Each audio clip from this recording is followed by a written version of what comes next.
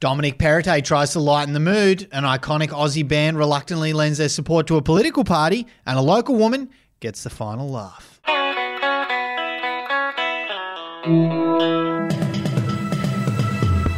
Hey, it's Effie Bateman, and this is your Daily Batuta for Monday, the 16th of January. Welcome back.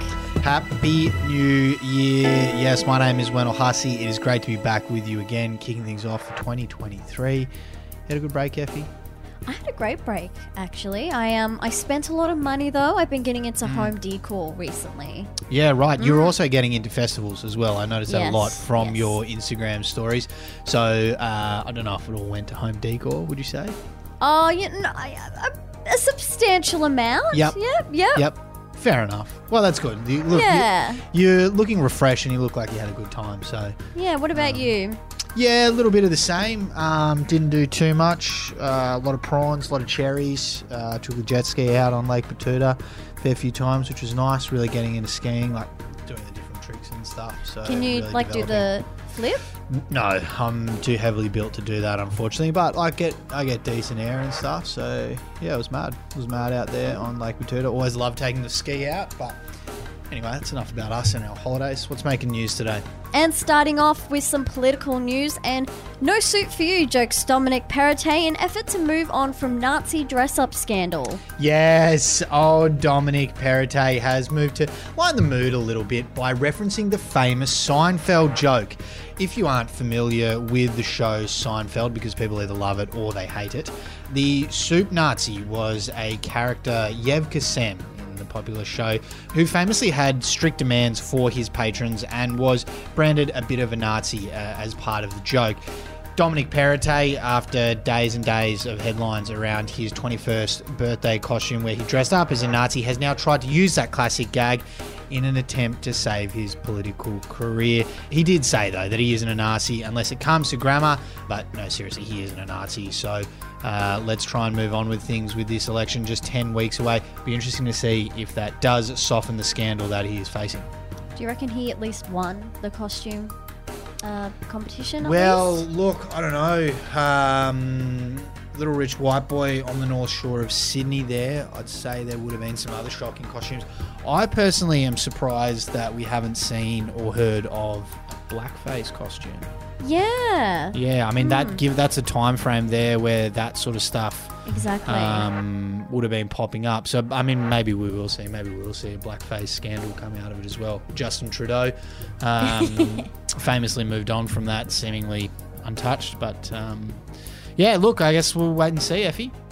And up next, lefty rock icons, the Whitlams, reluctantly allow New South Wales Liberals to use their song in campaign ads. Yeah, this is a really bizarre turn of events on that Dominic Perrottet scandal. It seems like the lefty live music scene is throwing their support behind him and his party, who they believe, according to them, is the only man with the stones to salvage Sydney's pub rock industry. Left-wing Newtown rock icons, the Whitlams, who are literally named after former Labor Prime Minister Gough Whitlam, have actually thrown their support behind the New South Wales Liberal Party and Dominic Perrottet, allowing them to use their number one iconic song, Blow Up the Pokies, in all their campaign material moving forward. It's a song which dissects the destruction of working class families and culture at the hands of the evil gambling magnates who have engineered pokie machines to trigger the same chemical responses in the brains of addicts as Class A drugs. And that's something that Dominic Perrottet has moved to combat by introducing cashless gaming cards. However, his campaign to regulate the pokies has also been met with a suspiciously timed Nazi dress scandal, which has obviously popped up over the last few days. But Perrottet has come out to say, I've always said there's no aphrodisiac like taking on the top end of town. I think that's a misquote. I don't think that's actually how the lyrics go, but that's what he went to do. Anyway, he said, vote Liberal to blow up the pokies and drag them away. It's a really weird mix of things that's happened there with the lefty music icons, the Whitlams jumping into bed with Dominic Perrottet. Strange times, 2023. And And lastly, we're going to finish off with some local news. I think that's a good idea. I think it's a good idea too. And a bloke who was quick to insult girlfriends' goblin nails, now deprived of head scratches. Yes, Batuta Heights man Stephen Whitmore has today been deprived of his favourite form of receiving affection after he was unable to resist the opportunity to ruthlessly heckle his girlfriend on her latest beauty decision, which, unknowing to him at the time, came with some perks. He is paying the cost of that heckling though now, with his girlfriend refusing to scratch his head with her big fake nails. Unfortunately for him and for her, Stephen did refer to his girlfriend Kate's nails as goblin nails, and it can later be confirmed that Kate was seen denying Stephen of any bedtime head scratches or squatches, as he says. Effie, that's what he told you, which I'm sure made you cringe, because if he doesn't like her fucking nails, he can rub his head with his stubby little fingers instead. Silly Stephen. I think that's fair. Got to be smarter. And now for our quote of the day. An incredibly expensive tribute to Martin Luther King has been unveiled in Boston, and his family has compared it to a big old dong.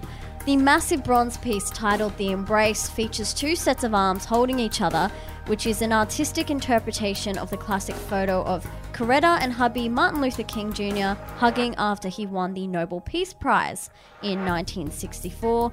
However, some kin of Coretta Scott King hate the new $10 million sculpture, saying that it looks like a penis. They've said the mainstream media was reporting on it like it was beautiful because they were told to say that, said Seneca Scott, Coretta's cousin. But when it came out, a little boy pointed out, "That's a penis." And everyone's like, "Yo, that's a big old dong, man." That's a big old dong. That's, not ideal. I'm not sure how they missed all of that. But look, I mean, I guess in one way it's making an impression, you know? It does. Making news. Any news is good news. That's what they say sometimes. Anyway, I'm a bit frazzled back in the office. It's been a little while off, as you can probably tell, listening to this. Yeah, it's great to be back. It's great to have you back, and look forward to talking to you again soon. Bye-bye. See you later.